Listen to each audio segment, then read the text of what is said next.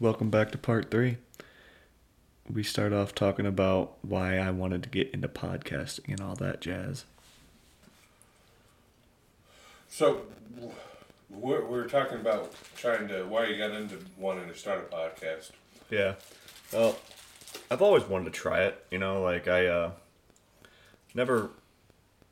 always had like a knack of talking to people, like finding out what their passions are and kind of navigating the conversation through there, like, for example, you with Harry Potter, like I was able to like ask leading questions into the next subject and kind of like bounce subjects off of each other. I'm able to like navigate through topics relatively easily. I know a lot about, or a little about a lot, so I'm able to like ask questions to get people talking. And when you find something that somebody's passionate about, they'll talk forever. And it's great because I love hearing what people love.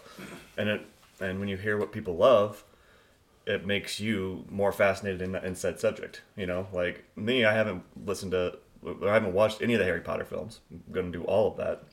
And I'm probably going to reread the series just because of your love and fascination with it, and I don't know a lot about it, but I know enough to kind of ask even more interesting questions and go even deeper into different subjects, That's, I figured I have that knack, I have that skill, so why not adapt it to a podcast, Yeah, I will say this has been completely effortless. Yeah. Of going from subject to subject to subject. We haven't had any notes or. Yeah. I mean, I have a notepad here, but it just kind of reminds me of like what I like to talk about. Like we haven't had any dead air to where I just go like, okay, well now what? It's just we just keep kind of keep going. I think that's a mark of a good podcast.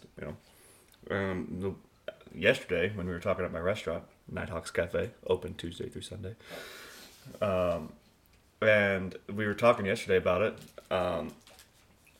and we just kind of naturally talked about, what was it, like 5 or 6 different subjects within 30 minutes. Yeah. And it's like, oh, well, shit, this is going to be fucking cakewalk, Like, sometimes you have to prod and peel away layers of other people to kind of, like, get them to open up to you. But with us, it's just been real easy,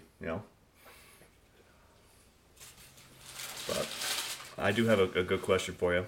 Yeah. It kind of ties back to what we were talking about with thoughts and stuff, and memory. What do you think deja vu is? You should see his reaction. I wish I had video for this.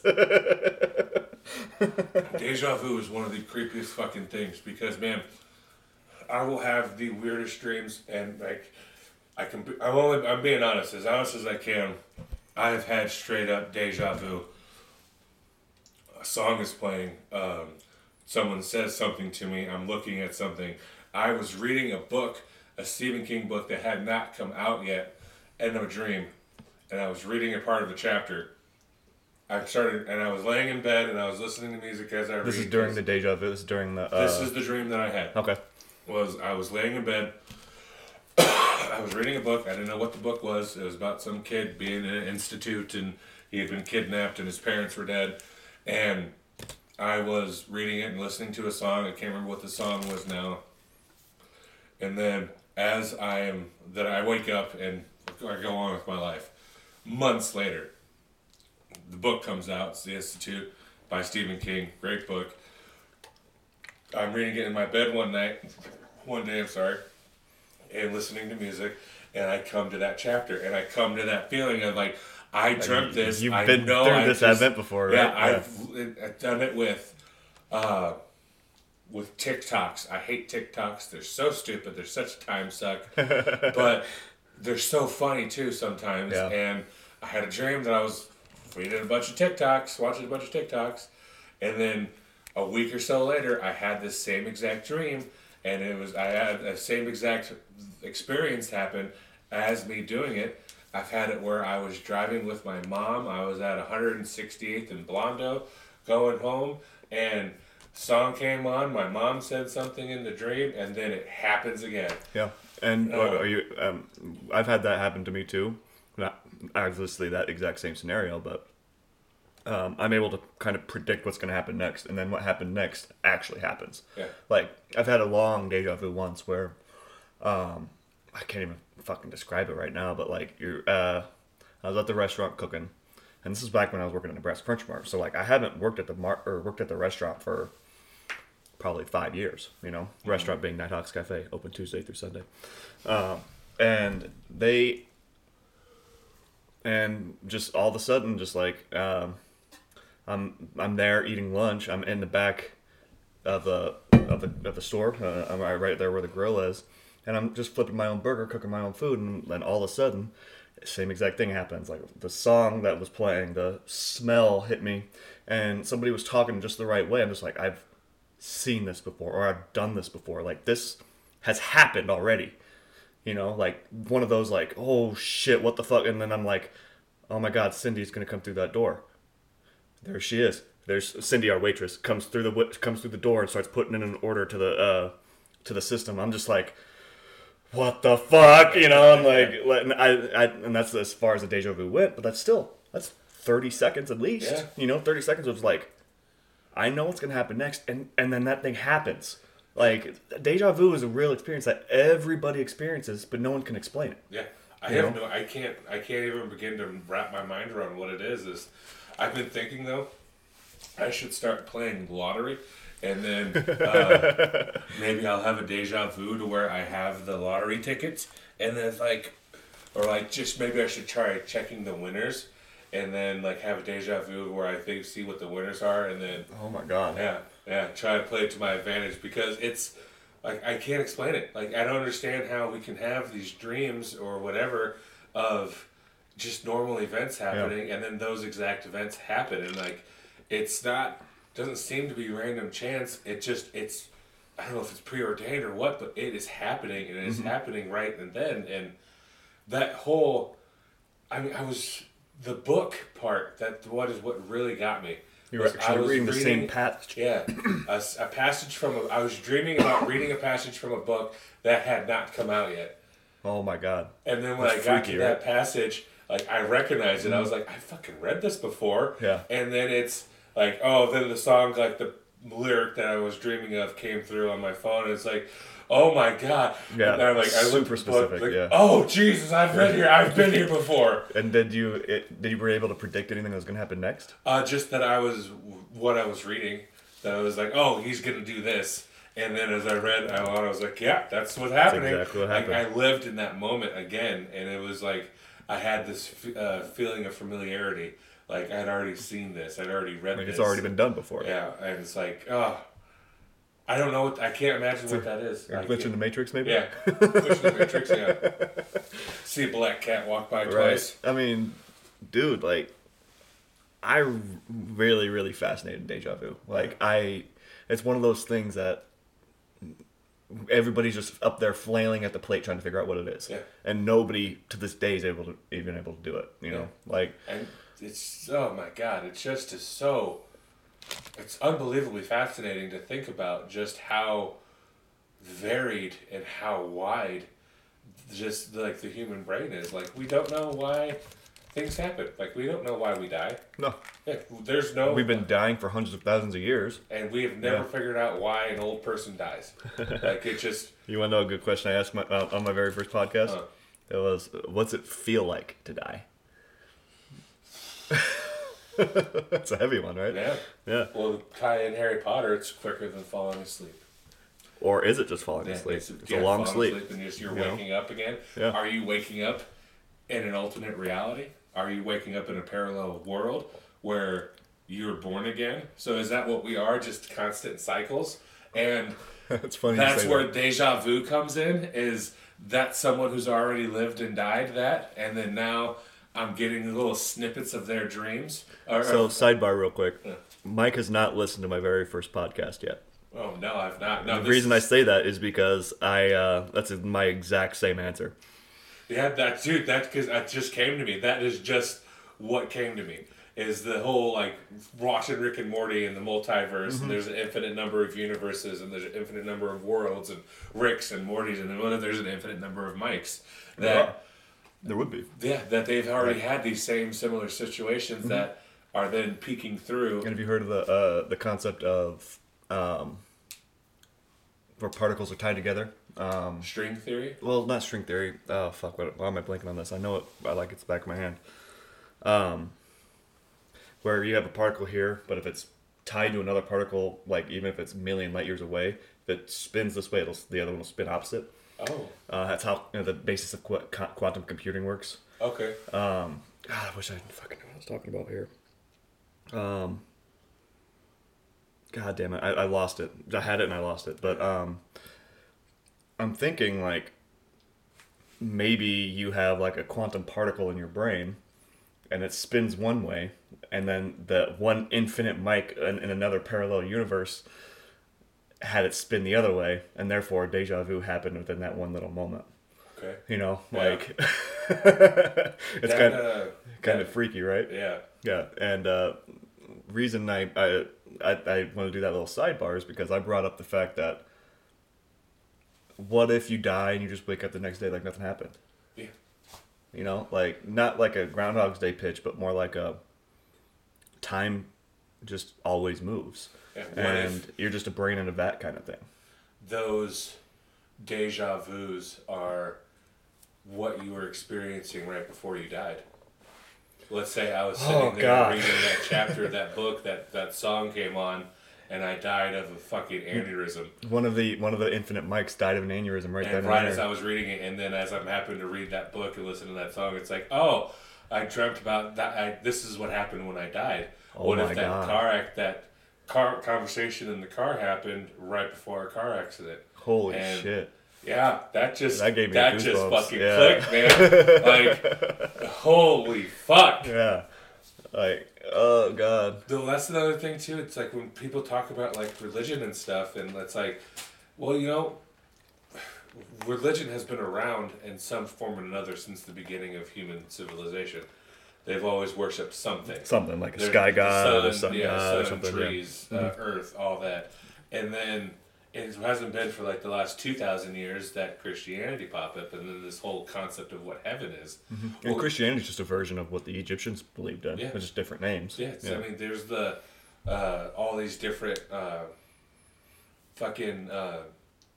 story of Gilgamesh and all these different ancient stories the Tower of Babylon. That are replayed in the Bible, like Noah's Ark, the Great Flood that came. That is like. Have you heard of Graham Hancock? Yeah. Yeah. So that man, that's my boy. I love fucking listening to Graham Hancock. He's an investigative journalist. Mike already knows who he is, but I'm just explaining to you guys. He's an investigative journalist who specializes in archaeology, and basically what he's doing is he's formulating a story that goes against the official narrative. And the official narrative is we started with nothing as humans, and then kind of built our way into the prime of our society right now. What Graham Hancock believes is there's been peaks and valleys of society for hundreds of thousands of years. And basically the ancient Egyptians were the last ones who had the peak of society. And then, what was it, the comet hit it? There's a solar flare, That was what Robert Schoch believed is a solar flare. Then it'll be the comet then, yeah. Yeah, I think, because Hancock believed with his buddy, George something. Either way, he's a catastrophic studies major. I don't know how you can even fucking become that major, but basically what happened is between them two, they came up with a theory saying that our planet was hit by a comet, and that started the Great Flood. The Great Flood, because it's referenced in every single society, no matter if you're Arabic, Christian, or anywhere in the world, really. Even Native Americans have the same flood story, just in different words, obviously. And he believes that that is just there's information in there passed down through generations, and that information in there directs or correlates directly back to the celestial cycle, like Virgo and all that shit. You know, like Libra, all the celestial bodies in the sky made by the stars, and how the Earth rotates through that celestial body. Well, it takes 26,000 years to get through that celestial body. So they've had to have a society that either one was able to map out that kind of stuff, which would need computers even bigger than we have today, or two, they were around for that long and were able to map it all out, which both are mind-boggling, you know. So like his kind of perception of what that would be is like ancient Egyptians were were not primitive society at all, and they were as good or better than what we are today. They were seafaring, mapping societies, and then everything was just lost in a great catastrophic event.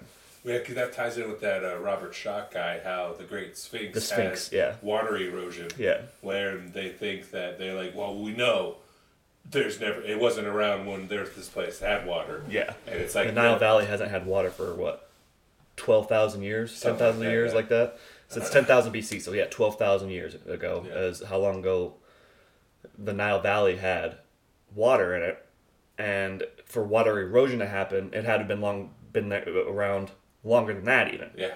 So like, and they believe that the Sphinx was a lion's head, and that the head itself was actually that one has been replaced by a further on dynasty, and they believe that the Egyptologists believe that dynasty put that head on also built the Sphinx out of the limestone, which is not possible. And there's two different types of stones. Like the head is made of completely different stone than the body. Right. So like there's something wrong there, and they're trying to cover it up because that's their life's work, basically. Their bread and butter is studying this, and if they come out and someone says that it's wrong, then they're gonna be losing. They know that there's a room underneath the Sphinx paw. And they're like, we don't know what's in it. We don't want to know what's in it. And they can't excavate it without like ruining the structure of the body or something like that. And there's also one underneath the tail or something too. Yeah. So it's they did it through LiDAR. Yeah. Laser, infrared, something. Yeah. Wow. I mean, it's absolutely, it's crazy. I mean, and it makes perfect sense to me because they don't know how the pyramids are built. No way. Yeah, you can say they just threw human mass suffering at it until it was built, but even then it would take hundreds of thousands of years the way they believe it worked. Yeah. And like the pyramids themselves, they have 13,000 pound stones at the top of it in the Queen's Chamber. Yeah. Like they did the science on it, and they said that they built ramps to bring it up there. Yeah.